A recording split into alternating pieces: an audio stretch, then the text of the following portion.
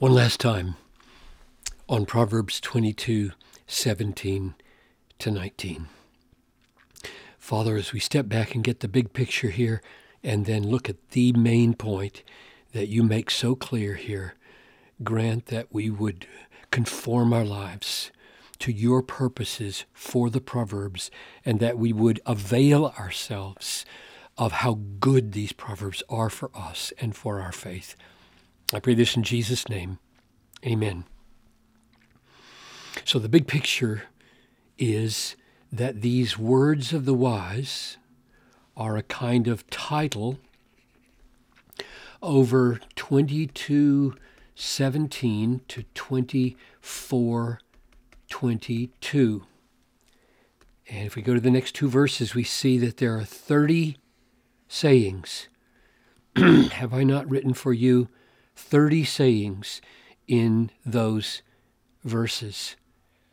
And these 30 sayings are designed that we might know what is right and true, and that we might give a true answer to those who sent us. In other words, the Proverbs are for our own knowing and for our sharing, for our counseling others.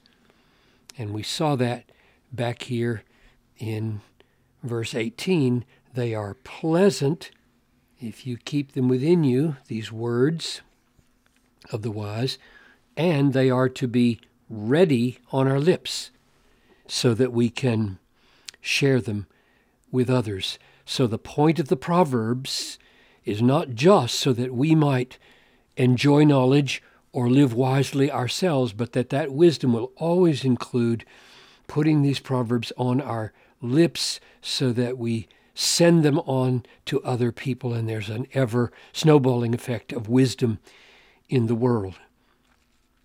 Now, the thing we haven't focused on yet is this verse here, verse 19. This is the clear, unmistakable purpose. That's what that word right there is. That's a purpose. In order that your trust may be in the Lord, that's why I have made them known to you today, even to you. So there's no doubt what the writer considers the purpose of the Proverbs to be, that you may trust in the Lord, that your trust may be in the Lord. And this Lord here is Yahweh, the covenant God of Israel. That's why he has made known these words of the wise and this knowledge that has sunk pleasantly into our heart. Now, that strikes me as remarkable because most of the Proverbs that follow, indeed most of the Proverbs entirely, are instructions for what to do in life. For example, here's the next wise saying after that first one. Do not rob the poor because he's poor, or crush the afflicted at the gate. The Lord will plead their cause and rob the life of those who rob them. So this is a counsel to us not to rob the poor, and a threat that God will rob our life if we rob the poor. And he's saying this has the purpose of that your trust may be in the Lord. Or here's the next one. Proverbs 22:24. Make no friendship with a man given to anger, nor go with a wrathful man, lest you learn his ways and be entangled yourself in a snare. So these next two wise words are commands not to rob the poor and to make no friendships with people of anger. So what do we learn from that? All the Proverbs that he's going to give us, I have made them known to you that you may trust in the Lord. And most of them are commands. or guidance. So when you let yourself ponder, isn't the upshot of that observation that God strengthens our trust?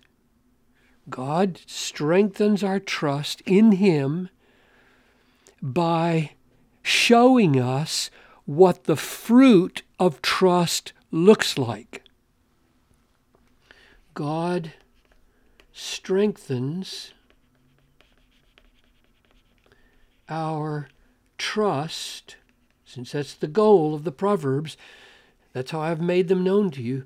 God strengthens our trust in Him by showing us, in the following Proverbs and all over the book of Proverbs, showing us the fruit or the life that comes, the fruit of trust.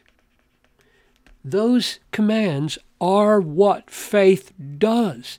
So if you have a trust in Yahweh, that's the way you live. And He pursues our trust in Him by spelling them out for us. That's what I infer from this remarkable purpose statement here, followed by all those practical injunctions. There's one last observation. Do you think that this purpose statement here would be totally disconnected from the purpose here? Here He said, incline your ear to these words, these right there, incline your ear to these words and apply your heart to them so that you have knowledge and it will be pleasant for you. In other words, one of the purposes of giving them these words today, even to you, is that they might gain knowledge and that this knowledge might be pleasant. And now you have to lay that on top of this clear purpose statement.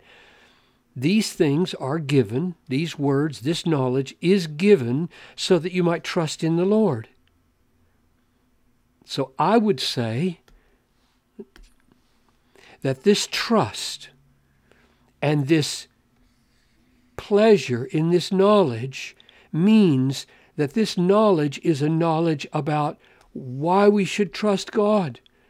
These are reasons to trust God. We're seeing things in the Proverbs about trusting God, and we're seeing things about God that would bring pleasure. So this pleasure is not random pleasure. This knowledge is not random knowledge. It's knowledge of God and knowledge of His Word and world, and the pleasure rises to its highest in the fact that we know God and thus find ourselves trusting God.